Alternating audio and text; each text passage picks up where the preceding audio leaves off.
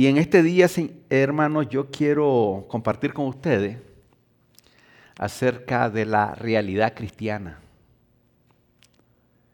Porque, ¿por qué traemos esto? Bueno, primeramente déjenme leerle algunos versículos de las Escrituras y pueden buscar junto conmigo Jeremías, capítulo 6, versículo 30.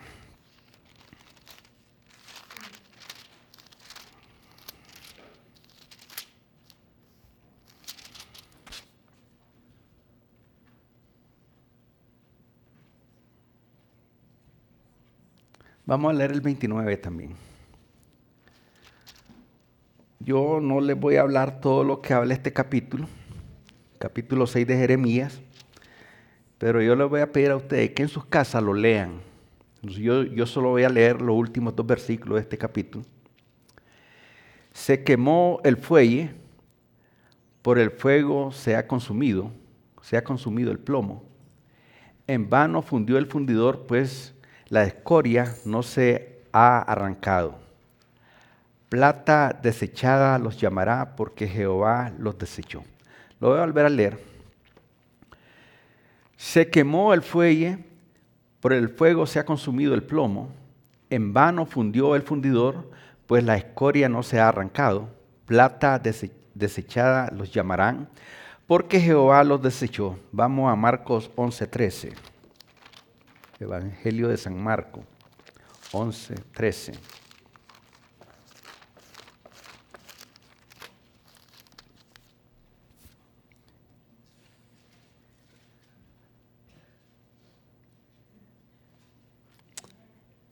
Marcos 11:13 dice: y viendo de lejos una higuera que tenía hojas, fue a ver si tal vez hallaba en ella algo, pero cuando llegó a ella, nada halló sino hojas, pues no era tiempo de higos. Voy a leer el versículo anterior y el que sigue, el 13. Al día siguiente, cuando salieron de Betania, tuvo hambre. Y viendo de lejos una higuera que tenía hojas, fue a ver si tal vez hallaba en ella algo. Pero cuando llegó a ella, nada halló sino hojas, pues no era tiempo de higos. Entonces Jesús dijo a la higuera: nunca jamás coma nadie fruto de ti. Y lo oyeron sus discípulos. Primera de Juan 3:18.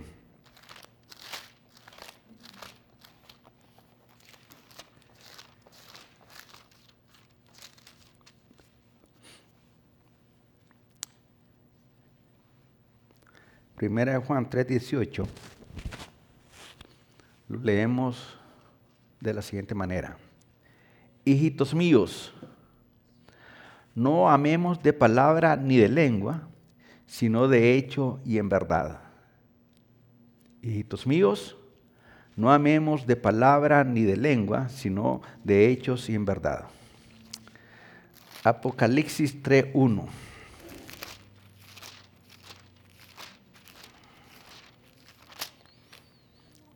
La parte final. Apocalipsis 3:1, la segunda parte. Yo conozco tus obras, que tienes nombre de que vives y está muerto. Oramos, Padre, en esta preciosa tarde, Señor. Hemos leído en Jeremías 6:30, Señor, de que tú ibas a llamar a tu pueblo de Israel plata desechada, Señor. En el Nuevo Testamento, Dios, encontramos que cuando tú caminabas en esta tierra, Señor, tuviste hambre y miraste una higuera. Y cuando te acercaste a ella, solo hojas encontraste, porque no era tiempo de higos. En 1 Juan 3:18, Dios santo, tú nos exhortas a que nos amemos, no solamente con decirlo, sino que sea en verdad, no solamente con palabras, sino que sea en verdad y en hechos, Señor.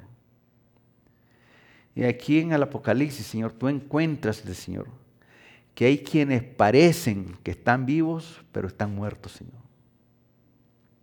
Estos son señalamientos profundos, Señor, que tú diste allá en el Antiguo Testamento, como lo hace en el Nuevo Testamento y como lo hace hoy en día, Señor, a tu pueblo, Señor.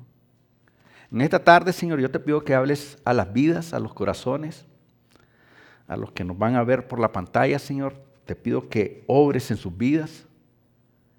Y a los que estamos aquí también te pedimos en el nombre de Jesús que hables a nuestros corazones, Señor. Estamos viviendo los tiempos más terribles. Hay mucha falsedad, hay mucho engaño.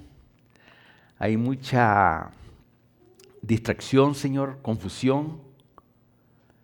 Pero tú eres nuestro Dios.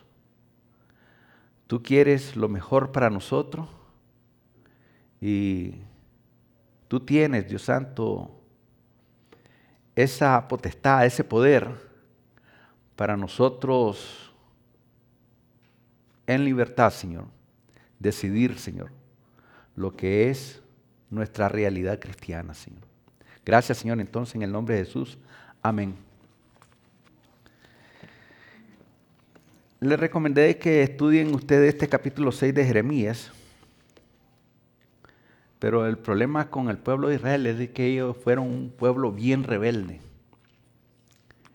Fueron un pueblo porfiado, andaban chismeando. En vez de ser plata, un metal precioso, eran como bronce y hierro. Y como metal precioso, estaban corrompidos. Se dice que el hombre o las personas que trabajan con plata, para purificar la plata, la tienen que pasar por un proceso. Le echan plomo y le dan temperatura al fuego, al horno, de tal manera que el plomo se oxida y eso hace posible que la escoria, lo que es basura, salga a flote y entonces limpiar la plata. En la vida cristiana, Dios también nos prueba a nosotros, nos prueba como el oro. El oro es probado por fuego, hermano. El propósito de pasarlo por el fuego es para limpiarlo, al igual que la plata. De tal manera que, en el caso de Israel, dice la Escritura aquí, que la plata se quemó en el fuelle, en el horno, porque el fuego consumió el plomo que le habían echado para purificar, o sea, para sacar la escoria de la plata. En vano fundió el fundidor, mire que en vano trabajó este hombre, pues la escoria no se ha arrancado, la escoria quedó ahí. Hace algunos años dábamos una enseñanza acerca de este metal precioso y algunas hermanas de la iglesia quedaron con la inquietud de cómo es el proceso para purificar la plata. Y se fueron aquí al mall de aquí de Marlboro, ahí a donde trabajan los hombres con oro, un orfebre. Y le preguntaron que cómo era el proceso para limpiar la plata. Y el platero les dijo, miren, la plata la tenemos que fundir para que en ese proceso la escoria que tiene, o sea, lo que no sirve, lo que es basura, salga a flote, nosotros sacarla y entonces ya queda un metal puro. De tal manera que las hermanas estaban interesadas también en saber cómo sabía el platero cuando la plata ya estaba pura, purificada. El platero le dijo, miren, cuando ya la escoria sale y yo la saco, dice, la temperatura hace que la plata sea como un espejo. Cuando yo puedo lograr mirar mi imagen, mi rostro en ella, dice, entonces la plata está pura. Nosotros los cristianos, hermanos, estamos siendo conformados a la imagen de Jesucristo. Por esa razón son las pruebas. Las pruebas son para nosotros fortalecernos, para Dios glorificarse y para que nuestra fe se fortalezca cada día. Yo no sé si en tu vida no hay pruebas, pero si en tu vida no hay pruebas, preocúpate, porque el diablo nunca anda molestando a alguien que es descuidado en su vida cristiana, ni se preocupa. No, ahí lo dejo, si él mismo está buscando cómo alejarse de Dios, él mismo vive de esa manera. Pero al que se esté esforzando en los caminos del Señor, a ese el diablo, miren, le está poniendo trampa para que caiga. Pero tenemos un Dios que está al cuidado de su pueblo. Las aflicciones del justo son muchas, pero de todas ellas Dios le ha de librar. De tal manera que, ¿cuántos no tienen prueba? No, hermano, no me digan que no tienen prueba, ustedes están siendo probados. Nosotros estamos siendo conformados a la imagen de Jesucristo, hermano. Y una vez que Dios mire la imagen en nosotros de Jesucristo, entonces este hombre, esta mujer ya está preparado, va a decir el Señor. Pero mientras esa imagen no se conforme en nosotros, hermano, tenemos que preocuparnos. Tenemos que preocuparnos y mirar cuál es la razón. Yo no quiero que un día el Señor me diga que yo voy a ser como una plata desechada porque la escoria nunca fue arrancada. O sea, la basura. Yo no quiero que Jehová un día me diga, estás desechado, Abraham. Yo no quiero que un día el Señor busque un fruto en mí y no encuentre nada. El Señor es bien observador. El Señor lo observa a usted las 24 horas del día. Mire que aquí por donde quiera están poniendo cámaras para vigilarnos. Hay zonas donde no hay cámara y nadie te mira. Pero Dios sí te mira. Dios te está grabando. Mire lo que pasó. Marcos.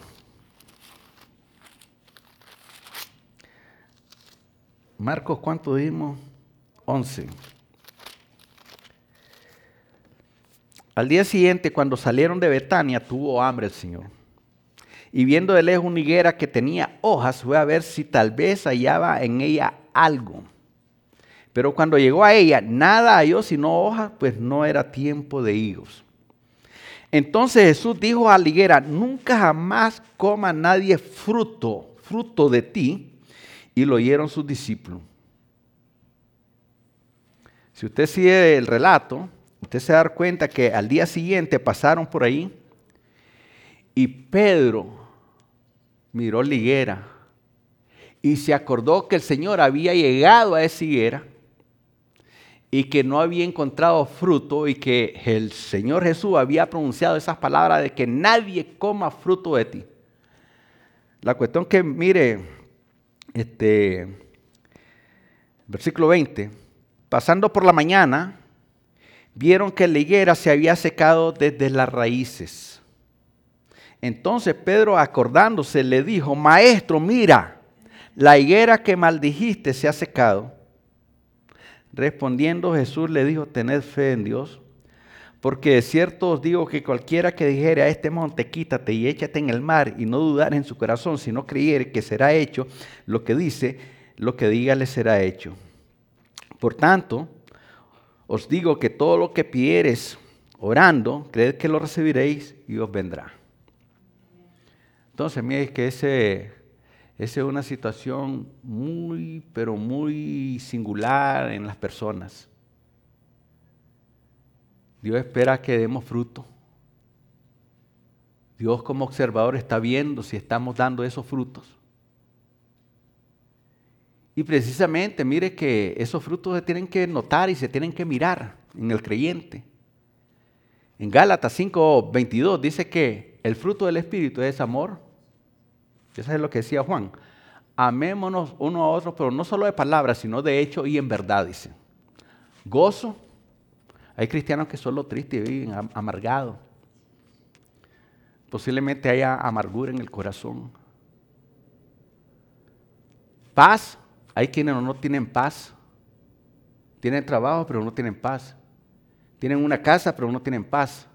Tienen salud y no tienen paz. Tienen de todo, pero no tienen paz. Paciencia. Muchas veces el cristiano no tiene paciencia.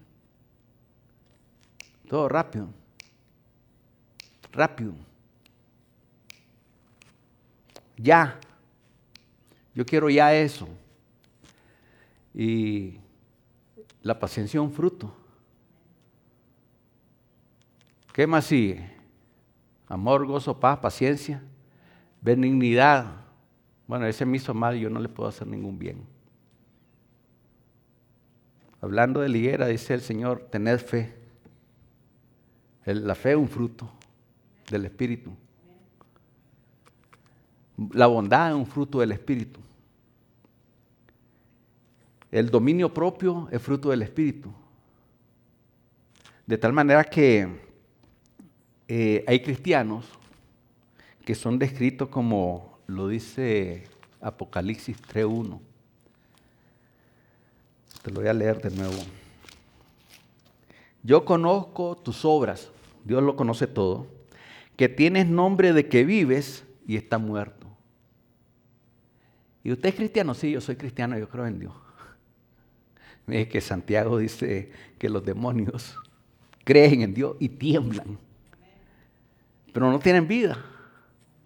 Entonces, en esta tarde, mire lo que yo quiero compartir con ustedes. Si nosotros decimos que somos cristianos, debemos asegurarnos de que nuestro cristianismo es real. Hay cosas que parecen lo que son, por ejemplo, tenemos imitación de oro.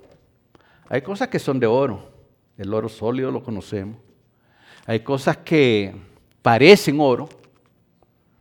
Una cadenita de oro, usted se la pone. El sudor hace que tire óxido y se le pone aquí verdecito el cuello.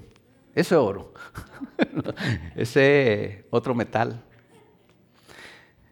Entonces, el cristianismo real, hermano, no es algo externo. No es algo temporal tampoco. No es algo que yo lo voy a vivir por un momento y luego saliendo de donde yo vivo ese cristianismo por el momento, digamos un sábado, un domingo en la iglesia, y luego yo salgo y muestro lo que soy. Entonces ese tipo de cristianismo no es real, es externo simplemente, es algo temporal, porque el cristianismo real, hermano, es algo interno, es algo sólido, la persona está firme siempre, es algo que se vive y esto que se vive tiene que ser perdurable, tiene que perdurar siempre, hermano. De tal manera que nosotros conocemos la diferencia entre el oro sólido, el oro puro y lo que es el oropel. Podemos distinguir entre lo que es irreal y lo que es una imitación. ¿Cuántas cosas no se falsifican hoy día? El dinero. Hay miles y miles de dólares ahí falsificados.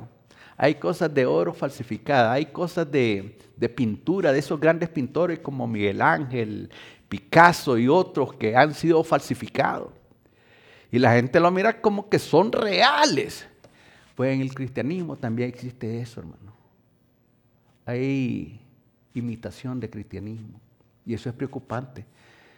En muchas iglesias usted va a mirar esas imitaciones. Y nosotros no podemos seguir ese tipo de corriente. En el tiempo de Juan, el que escribió, el que dijo que nos amemos, no solo de palabras, sino de hecho y en verdad, este hombre dice que en la iglesia donde él era pastor, habían cristianos falsos. Salieron de nosotros, pero no eran de nosotros, dice el apóstol. Eso es preocupante.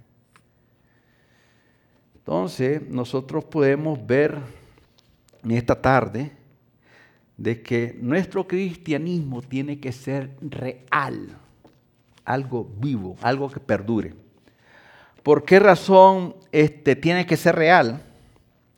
Porque nosotros debemos de entender cuán importante es de que el cristianismo, nuestro cristianismo, sea real. Miren que en el tiempo de Jesús había mucha falsedad religiosa. Pero Él dijo que Él era la verdad y el que está en Cristo está en la verdad, está en lo real, está en lo vivo.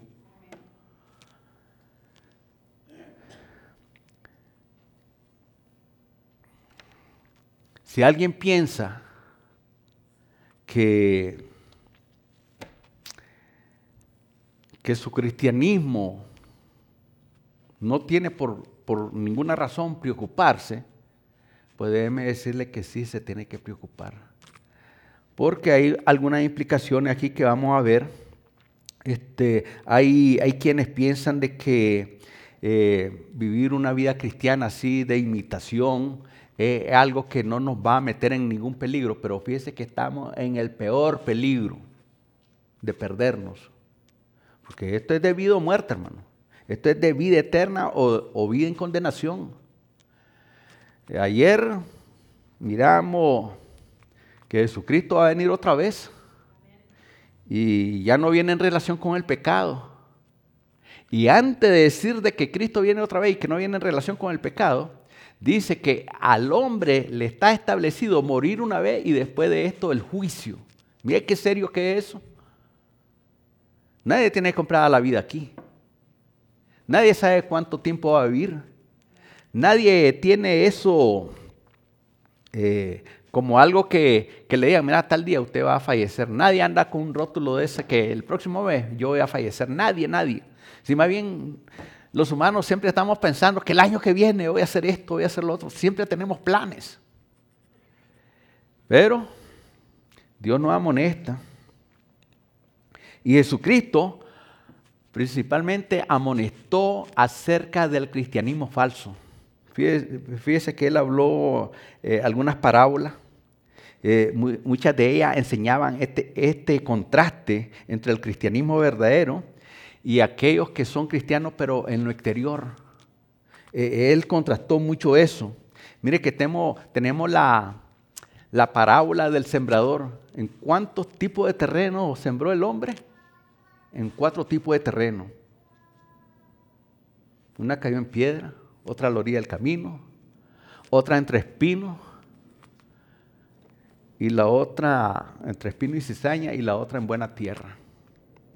Entonces ahí miramos el diferente tipo de cristianismo. En el tiempo de Jesús, mire, él predicaba la palabra.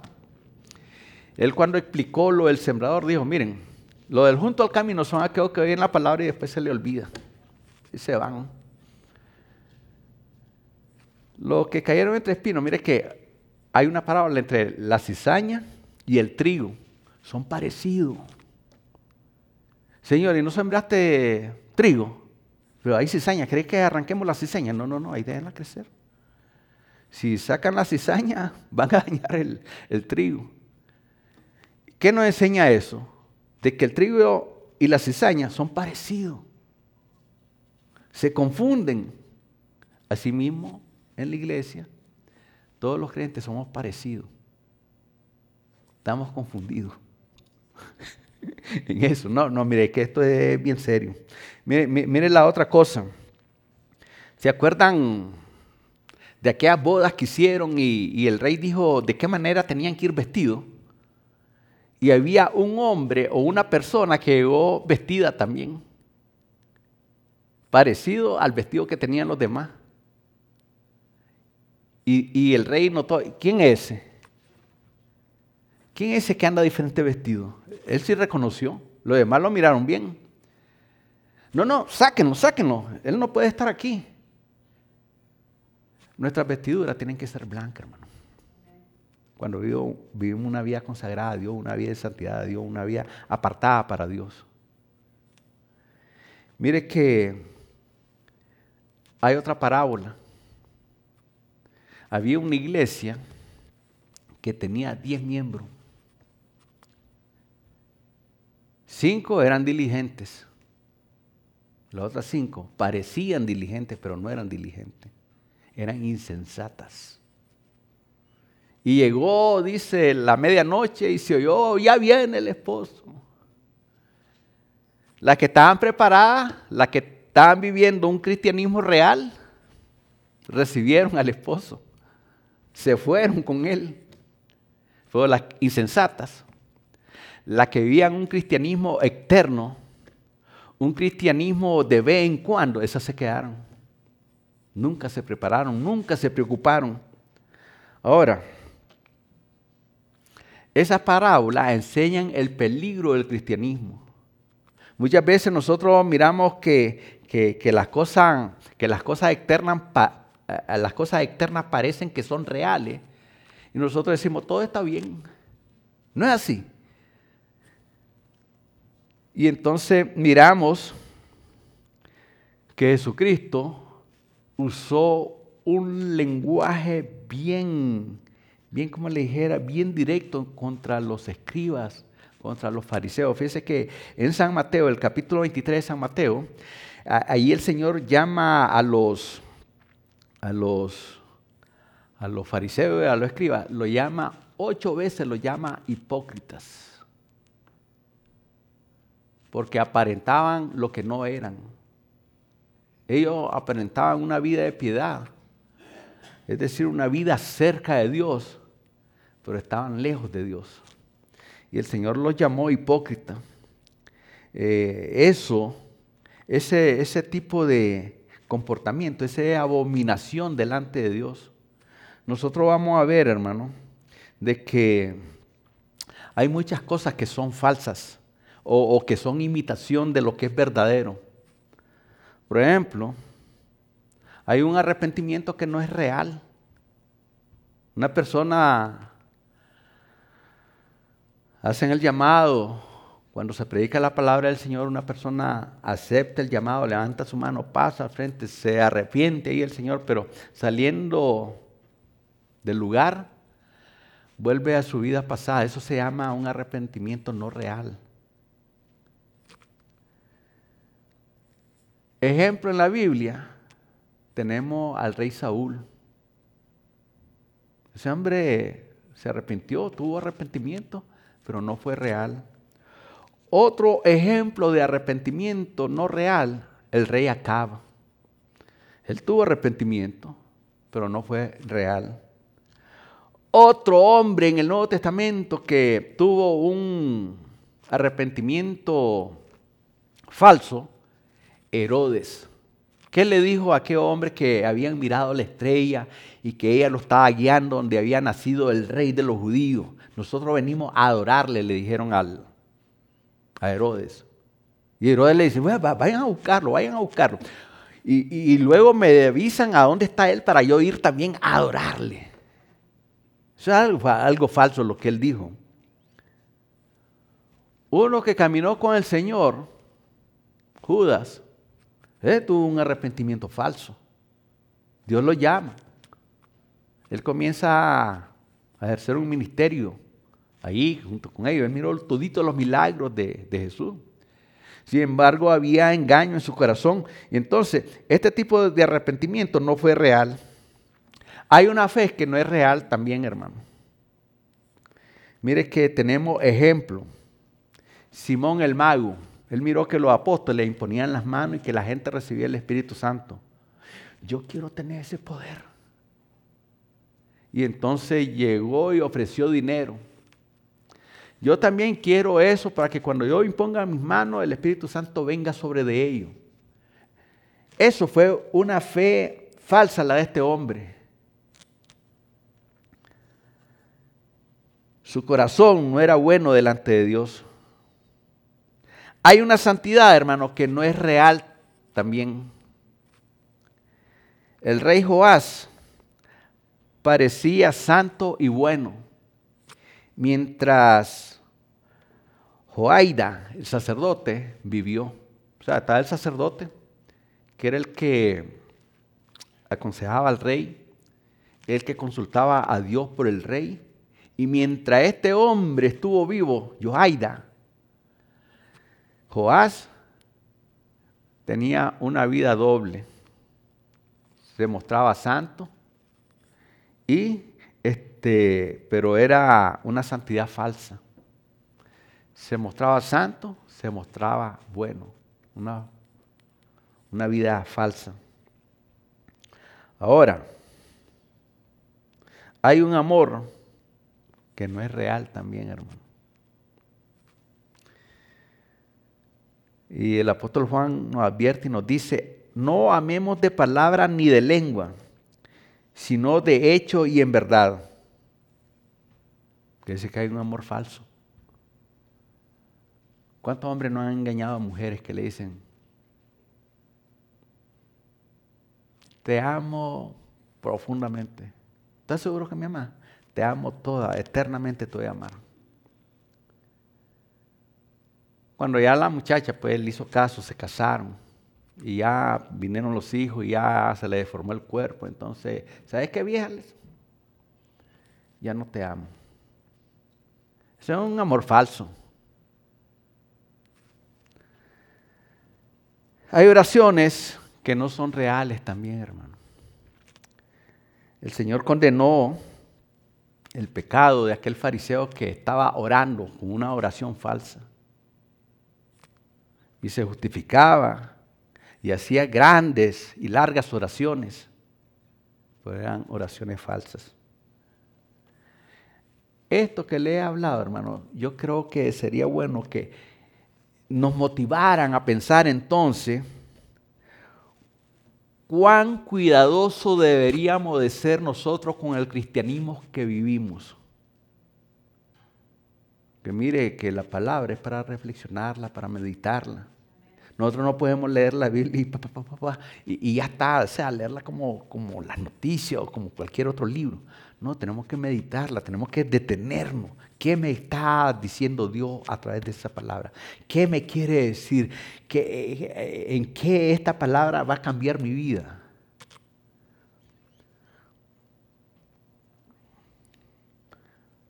Nosotros vamos a pasar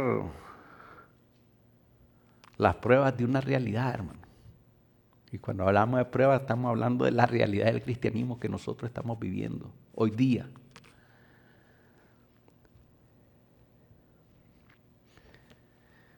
Hoy les voy a compartir algunas palabras, las cuales nos pueden ayudar a examinar la realidad de nuestro cristianismo.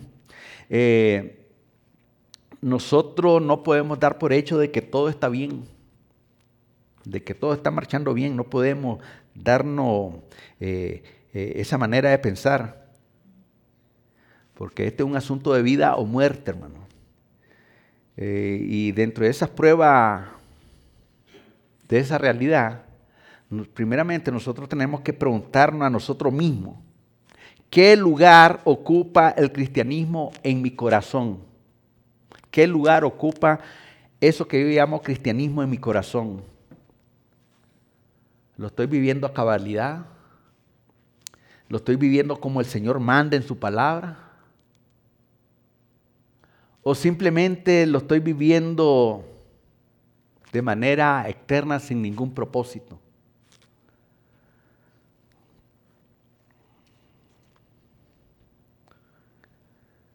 El cristianismo real tiene que gobernar nuestros corazones.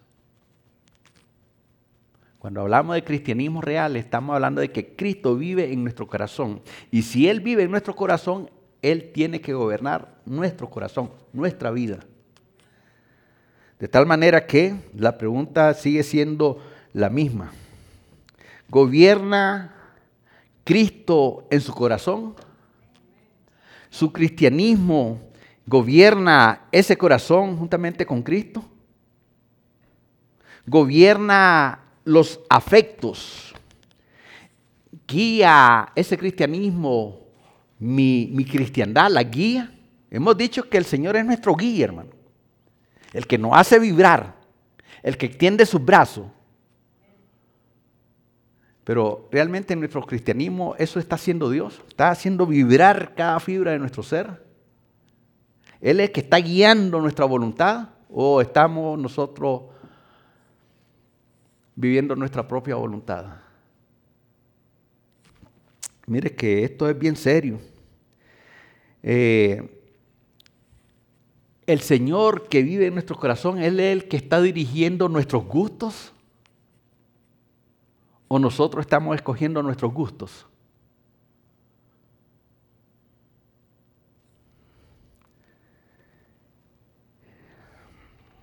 El Señor, el que pone en nuestros corazones para que nosotros podamos elegir o decidir en nuestras vidas, o somos nosotros los que elegimos y decidimos.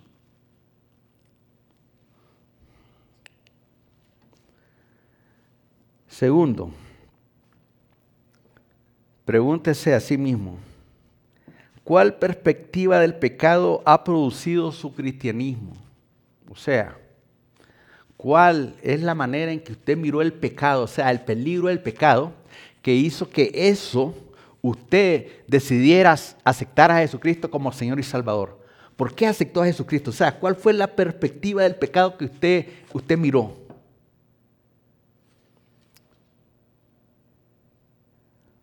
Porque el asunto es de que podemos ver que el pecado es dañino y nosotros no tener ningún cambio en nuestras vidas.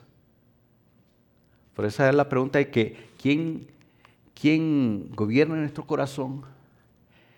¿Quién es el que hace que nosotros decidamos por el bien? Si es Cristo que pone eso en nuestra vida, o somos nosotros los que decidimos. Mire que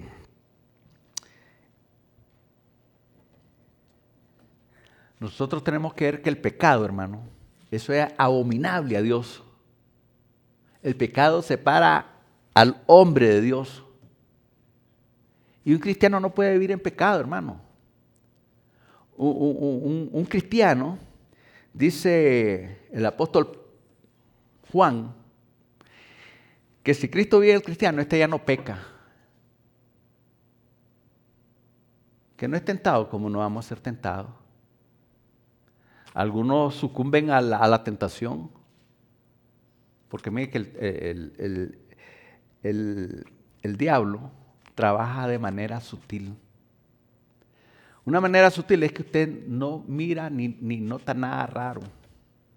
Él de manera sutil le pone un pequeño pensamiento. Y usted como buen pensador pues comienza a cocinar el pensamiento.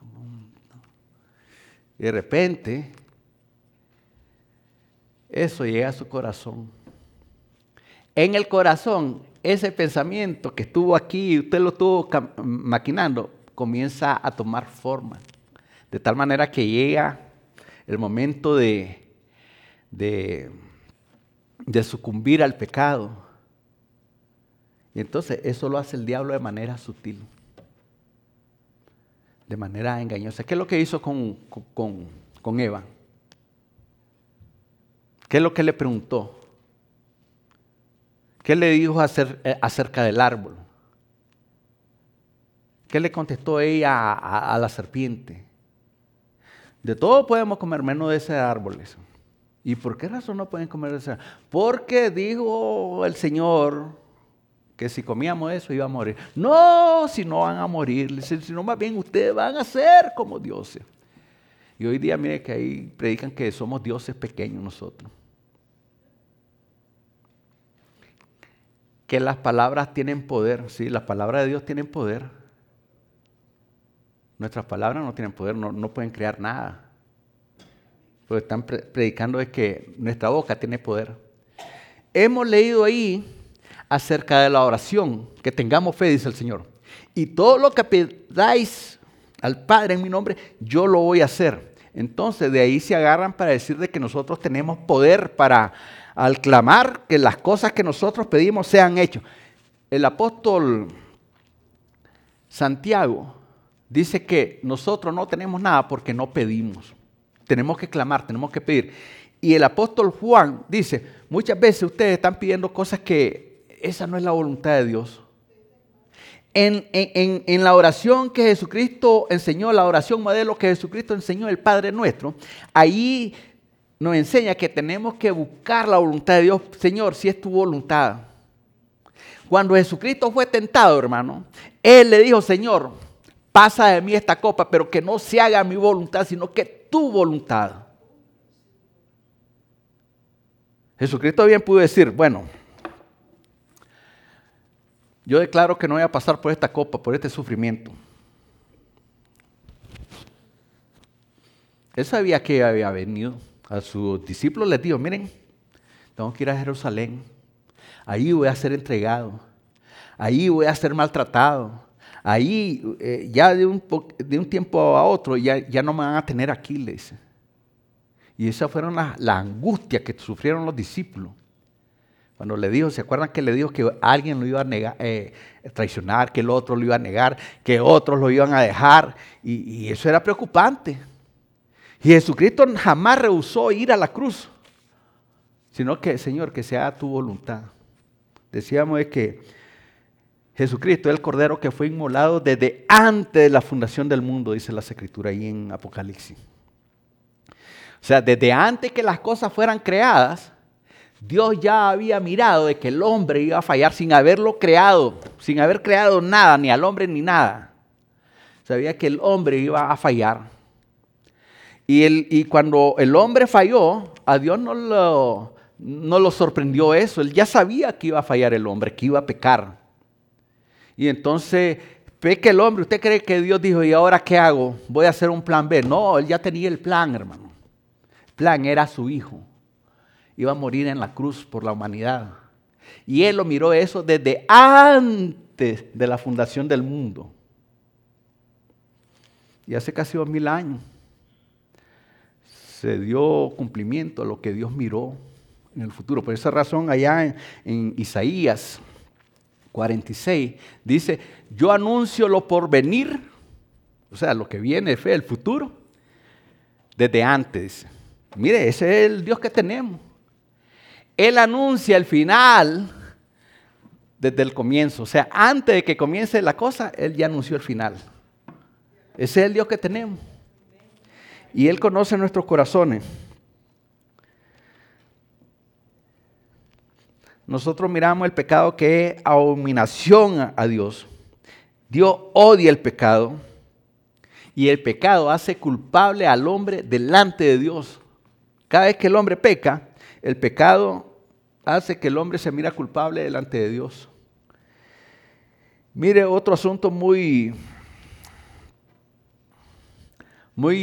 tremendo que tiene las Escrituras es que todo hombre que es culpable y que está perdido está sujeto al justo juicio de Dios.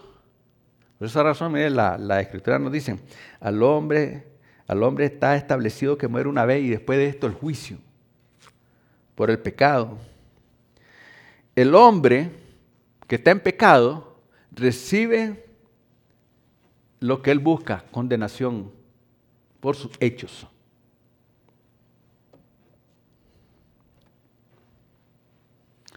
Muchos miran, y en parte tienen razón, de que el pecado es la causa por lo que hay en el mundo, hay mucha infelicidad. La mayoría de gente que vive en pecado es infeliz. Y el pecado es lo que produce infelicidad. En el momento le da alegría al hombre, una alegría pasajera. Pero luego de ese pecado vienen las consecuencias. Un padre de familia le trataba de explicar a su hijo las consecuencias del pecado. Y le dijo al hijo que en la puerta, cada día del mes, pusiera un clavo, o sea, clavar un clavo. Cuando pasó el mes, él ya había clavado 31 clavos ahí. Entonces le dice el papá al muchacho, explicándole sobre el pecado. Mira, hijo, le dice, cada pecado que nosotros cometemos, le dice, que el hombre comete, es como un clavo de eso que está clavado en la puerta, le dice. Nosotros podemos, como hombres, decidir que esos clavos, esos pecados, sean quitados de nuestras vidas. O poder seguir con esos pecados clavados en nuestras vidas. Y entonces, papá, ¿cómo es una vida sin pecado? Le dice. Bueno, mira la puerta, tiene 30 clavos, le dice. Ahora te voy a pedir que se los quite, le dice. Ya quitó los 31 clavos. Papá, le dice, ya quité los clavos. ¿Quiere decir que el hombre está ya sin pecado? Sí, hijo, así, eso es lo que sucede cuando el quitado es pecado. Pero quedaron los hoyos, papá. Esas son las consecuencias del pecado, hijo, le dice. Ve, entonces, mire la enseñanza que nosotros recibimos de un ejemplo sencillo.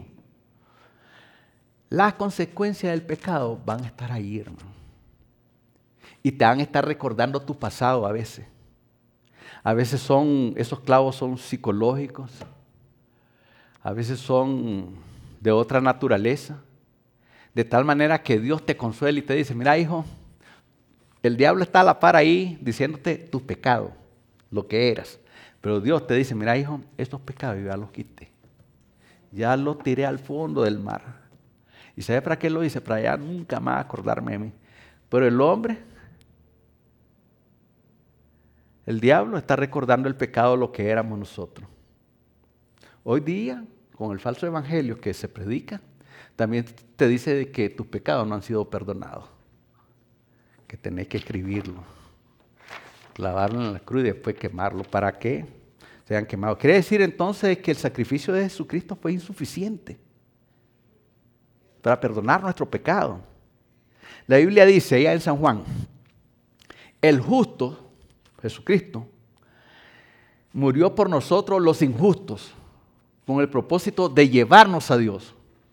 Y el mismo Juan dice, la sangre de Jesucristo nos limpia de todo pecado.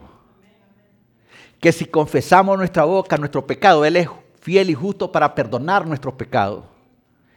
Y entonces, ¿por qué están predicando otro evangelio? Porque la gente lo está aceptando. No quieren estudiar. Mire que dentro de la pregunta del cristianismo real, aquí yo les voy a hacer preguntas sobre eso, del estudio bíblico. El pecado arruina a las personas. El pecado arruinó la vida de Saúl. Casi arruina la vida de David. El pecado arruinó la vida de Judas. Y el pecado va a arruinar la vida de todos aquellos que quieren mantenerse en el pecado. Y vivir un cristianismo de imitación, eso es pecado. Y eso arruina la vida. Tercero, ¿qué opinión acerca de Cristo ha producido su cristianismo? Ayer mirábamos que Jesucristo mismo le dijo a sus discípulos, ¿quién dice la gente que soy yo? De los discípulos, ¿cómo sabían lo que la gente pensaba de lo que decía? Bueno, unos dicen de que tú eres Elías. Otros que Jeremías. Otros que Juan el Bautista. Porque se acuerda de que Juan el Bautista fue decapitado. Y entonces Jesucristo al iniciar su ministerio y lo miraba a la gente, decía, ve, Juan el Bautista resucitó, decían. Entonces algunas personas decían que era Juan el Bautista. Y otros, pues algunos de los profetas. Ahora la pregunta fue también directa para los discípulos. ¿Y ustedes quién dicen que soy yo? Pedro respondió, tú eres el Cristo, el Hijo del Dios viviente. Él es Dios, hermano. De tal manera, ¿qué opinión acerca de Cristo ha producido tu cristianismo?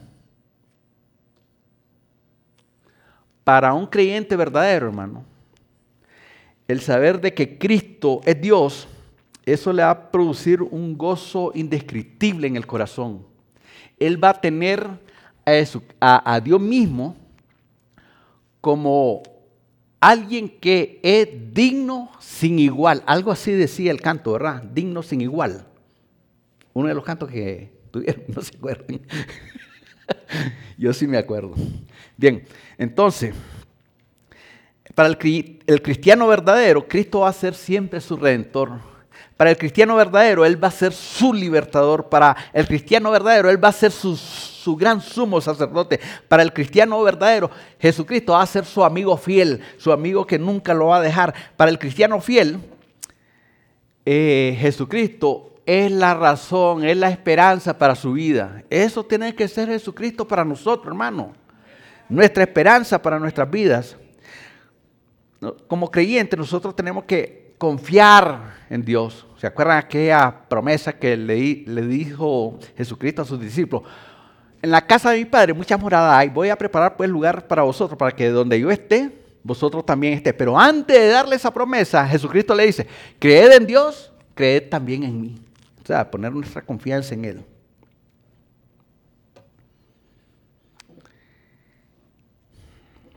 Como cristianos, leales, con un cristianismo, viviendo un cristianismo real, nosotros nos tenemos que deleitar en su presencia, deleitar aquí en la iglesia, deleitarnos en la casa, en donde quiera que estemos. Mire que en nuestras situaciones difíciles, pudiera ser que no nos podamos deleitar. Pero mire qué es lo que hace Dios en esos momentos difíciles en nuestra vida, ¿sabe? Nos consuela. Nos consuela, nos limpia las lágrimas, nos acompaña, nos da esa seguridad de que Él está allí, que Él tiene cuidado de nosotros. Eso es un deleite, hermano, eso es un consuelo.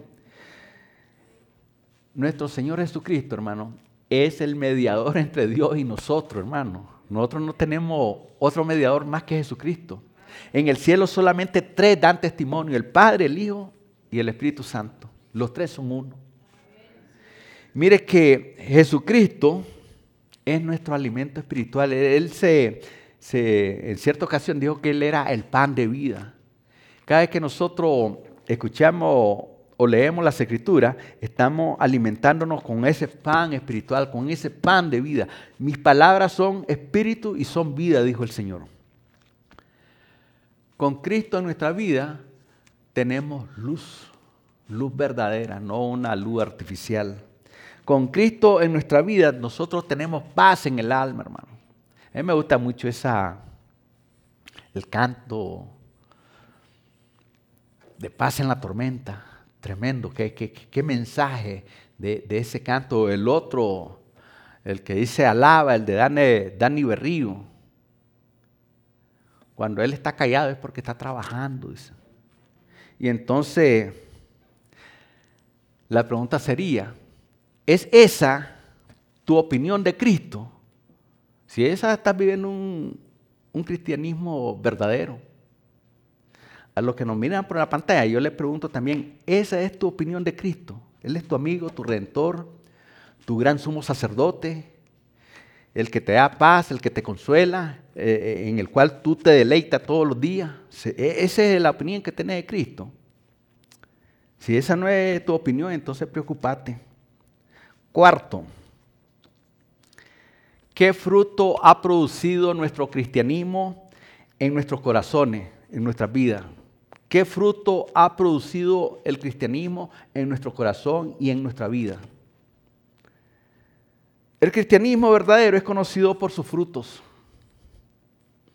Los frutos de arrepentimiento, fe, esperanza, amor, humildad espiritual, bondad, autonegación, perdón, dominio propio, fidelidad, paciencia. Y el grado en que se revelan estos frutos en los creyentes, pues es variado, ¿no? En unos son más pronunciados que en otros. Pero son manifestaciones que se tienen que dar como fruto en la vida del creyente. Por último, ¿cuál es tu actitud acerca de los medios de gracia que estás y qué estás haciendo respecto de ellos? Cuando hablamos de medios de gracia, hermano, estamos hablando de las cosas que Dios ha hecho en nuestras vidas. De tal manera que yo puedo preguntar acerca de esos medios y te pregunto, ¿cuál es tu actitud hacia el día del Señor? Mire cuántas bancas vacías.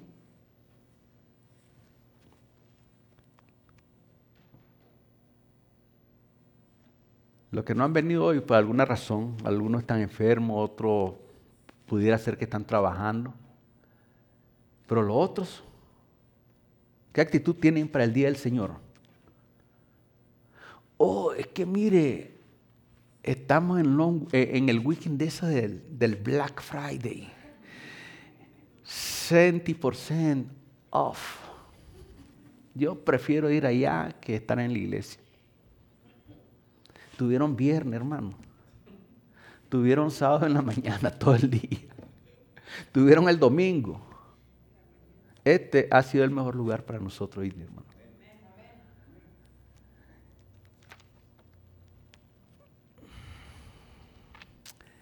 ¿Se deleita usted, hermano, en la reunión que tenemos nosotros los creyentes como un anticipo de la gloria venidera?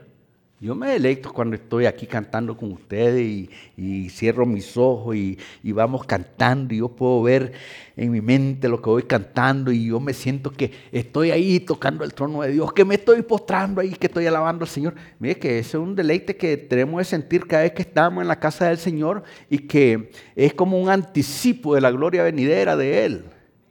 Eso no es algo que emoción, así como dicen algunos.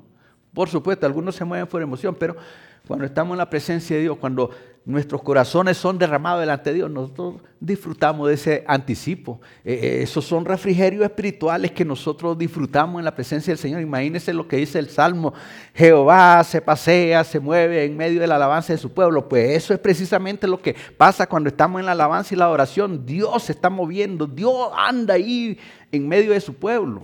Eso es algo que no todo el mundo tiene, solo los cristianos, los verdaderos cristianos, porque disfrutamos y nos deleitamos en eso. Otra pregunta: ¿cuál es su actitud hacia la adoración pública cuando la iglesia se reúne para orar? El sábado 16 de diciembre tenemos oración aquí en la iglesia. Cuando la iglesia se reúne para orar, para adorar, para escuchar la predicación de la palabra de Dios, para participar de la Santa Cena. ¿Son importantes estas cosas para usted?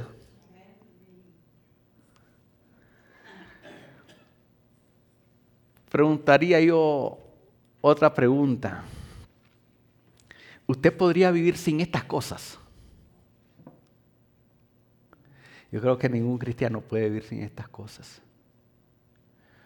Porque en el corazón del cristiano tiene que haber siempre ese anhelo de estar cerca de Dios, de estar en comunión con los hermanos, de estar unidos ahí en los servicios, orando, adorando a Dios y exaltando su glorioso nombre. Mire que, ¿qué puede decir usted acerca de la oración secreta y su lectura de la Biblia? ¿Se deleita usted en eso? Mire que es bien saludable que usted agarre una porción bíblica, usted la lee. No le estoy diciendo que tiene que leer toda la Biblia o todo un capítulo completo, una porción bíblica.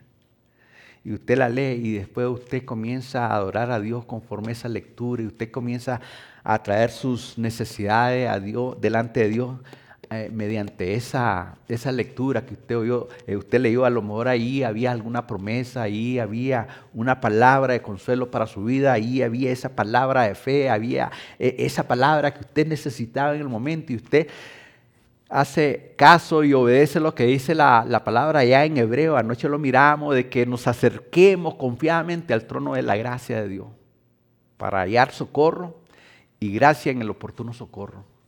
Mire que eso es vital en nuestras vidas. Estas cosas son necesarias para sus vidas. Hermano, estamos hablando de la oración y la lectura de la Biblia.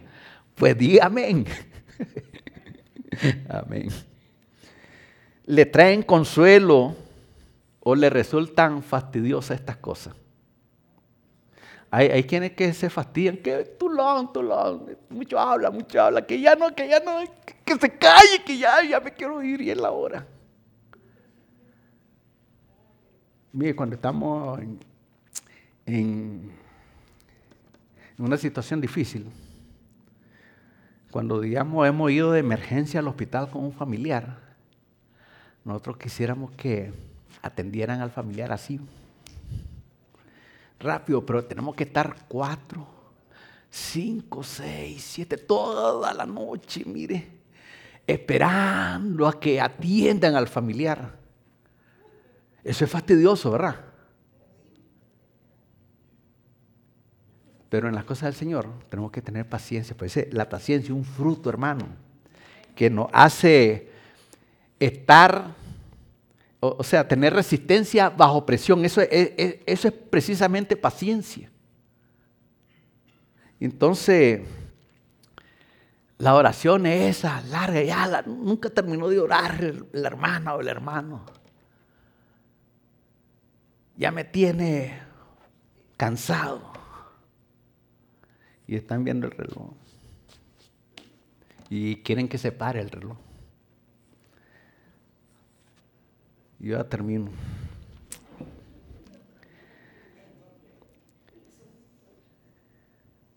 Mire, la comida y las bebidas, o sea, los frescos, son necesarios para nuestro cuerpo, ¿sí o no? Les voy a decir algo. Ayer nos regalaron horchata era. Riquísimo. Eso fue bueno para el cuerpo. Nos regalaron nos invitaron a una sopa, hermano. ¿Cómo se llamaba? De tortilla. Se la recomiendo. Está riquísimo. Se para nuestro cuerpo, hermano. Eso alimenta nuestro cuerpo. Pero mire, si eso son cosas para nuestro cuerpo, el alimento físico, pues el alimento espiritual igual, hermano, es para nuestro ser interior, para nuestra ser espiritual. Nosotros necesitamos ser fortalecidos en lo espiritual. Mire que Pablo dice, fortaleceos en el Señor y en el poder de su fuerza. Con esto termino. Quiero hacer mención de 4 aplicaciones. O sea, son palabras, las que tenemos aquí en las Escrituras, son palabras de advertencia a todos aquellos que saben en sus corazones que su cristianismo no es real. Eso de la plata que fue desechada, de que nunca más coma la gente fruto de ti, de que nos amemos, pero no de palabra, sino en hecho y verdad, y que nos demos cuenta de que el Señor nos dice que a alguien o algunos dicen que tienen nombre de vivo, pero que están muertos. Miren que esas son advertencias para el que está viviendo un cristianismo que no es real. Eso nos recuerda a nosotros, hermano, el peligro y cuán grande es estar siempre culpable por el pecado delante de Dios. Eso es peligrosísimo, hermano. Dios es el Dios de la verdad. A Dios nadie lo va a engañar. Él odia todo lo que no es verdadero. Mire que un gran imitador y falsificador es el diablo. Jesucristo resucitó, hermano. El diablo va a tener un atentado, pero no va a resucitar.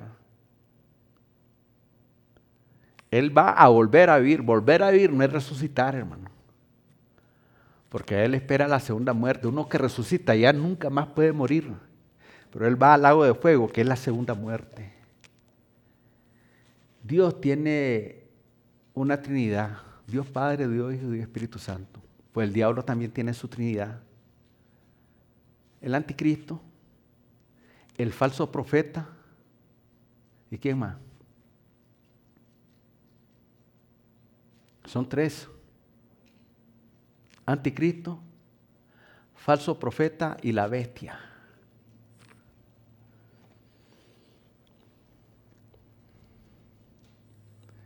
Mire que vivir en pecado, eso no consuela a nadie. La palabra de consejo que yo encuentro en esta palabra es que hay que dejar de jugar al cristianismo. Hay que dejar de tratar el cristianismo como si fuera un juego de niños. Juguemos a la iglesia, hermano, a la iglesia cristiana.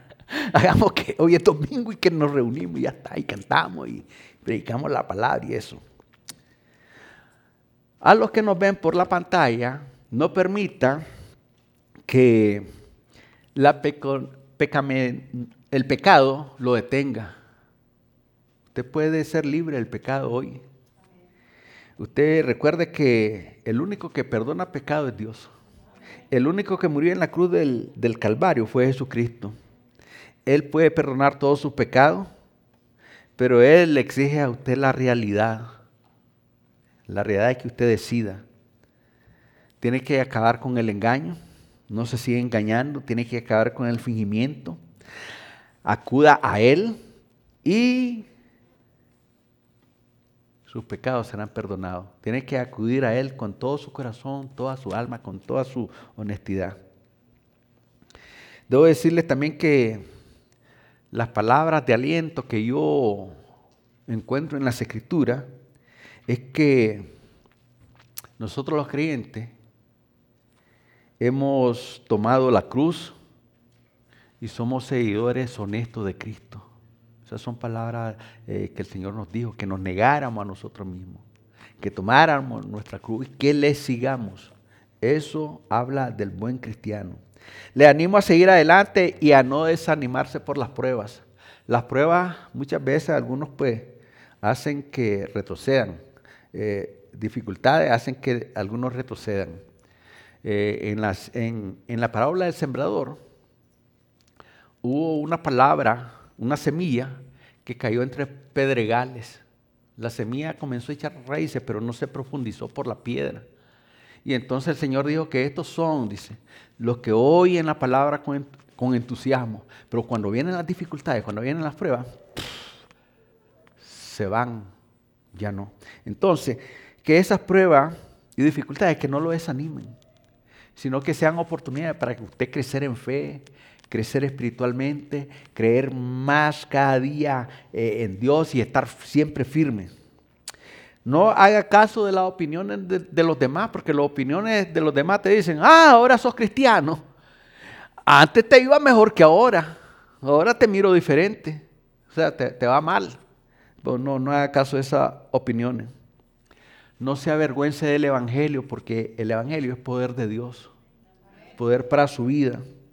No se comprometa con el mundo, sino que comprométase con el Señor Jesucristo. Ese es el consejo que le da las Escrituras. Los hombres más bien deberían de avergonzarse por el placer del pecado en el cual están revolcándose, en el cual están viviendo. Pero nadie debe de avergonzarse de vivir para Cristo. Para mí el vivir es Cristo, decía. Y el morir ganancia, decía Pablo. Así que, mis hermanos, recordemos que en el día final, nada contará, solo la realidad cristiana que usted viva. Al final, usted tiene que recordar que el Señor dijo en cierta ocasión que muchos me dirán en aquel día, Señor, Señor, no profetizamos en tu nombre y en tu nombre lanzamos demonios y en tu nombre hicimos muchos milagros. Entonces les contestaré, dice el Señor. Nunca os conocí, apartados de mí, hacedores de maldad. Son palabras duras de nuestro Señor Jesucristo. Él quiere que vivamos un cristianismo real, hermano. Un cristianismo vivo, un cristianismo que perdure. Que vienen pruebas, sí, vamos a tener pruebas siempre. Porque mire, el Señor Jesucristo a nadie le dijo, miren, vengan a mí todos los que estáis trabajados y cansados, que sus problemas van a desaparecer. No, Él dijo, estas cosas os he hablado para que en mí tengáis paz. En el mundo van a tener tribulaciones, pero confiad, yo he vencido al mundo. El Señor es nuestro vencedor, hermano. Él quiere que vivamos para Él. Por esa razón, tenemos que analizar si nosotros estamos viviendo esa realidad cristiana o estamos viviendo un cristianismo falso. Que no nos pase como Israel en Jeremías 6, que Dios desechó la plata porque estaba con mucha basura, con escoria. Yo la desecho, dice Jehová. Él quiere que nuestras vidas estén limpias, que nuestras vidas estén puras delante de Él. Así que ese es el desafío que tenemos, hermano. Vivir para Cristo y saber de que Él viene pronto. Oramos, Padre. En esta preciosa tarde, Señor, hemos compartido tu palabra. Tu palabra, como dice el profeta Jeremías, es como esa espada de dos filos. Es como ese martillo que quiebra la roca. Y como decían algunos que te seguían, ¿quién la podrá obedecer? ¿Quién la podrá vivir? Pero en tu misericordia y en tu gracia, Señor, un día tú nos encontraste, nos sanaste, nos perdonaste y comenzaste una buena obra en nosotros. Gracias, Señor, porque al terminar esta obra, Señor, el reflejo de la imagen de Jesucristo estará en nosotros, igual que cuando la plata está ya limpia y que ya está purificada, Señor, de las escorias, Señor. Yo te pido que bendigas aquí a tus hijos, tus hijas, que nos ayudes, Señor, a vencer las vicisitudes de esta vida, Señor, y que podamos caminar en tu presencia, Señor, sabiendo de que tú eres el que guía nuestros pasos, tú eres el que estás moldeando nuestras vidas cada día, y que nosotros podamos, Dios mío, con el fruto que reflejemos, Señor, traer honra y gloria a tu nombre, Señor, porque tú eres Dios poderoso, que todo lo sabe, que estás en todas partes y que merece que nosotros vivamos rendido a ti. Y como han expresado, Señor, en esos cantos, Señor, en donde nosotros podemos tener un lugar precioso en tu familia, Señor, y es a tus pies, Señor. Gracias, Señor, en esta tarde entonces, y pedimos tu bendición para tu pueblo, Señor, en el nombre de Jesús, Señor. Amén.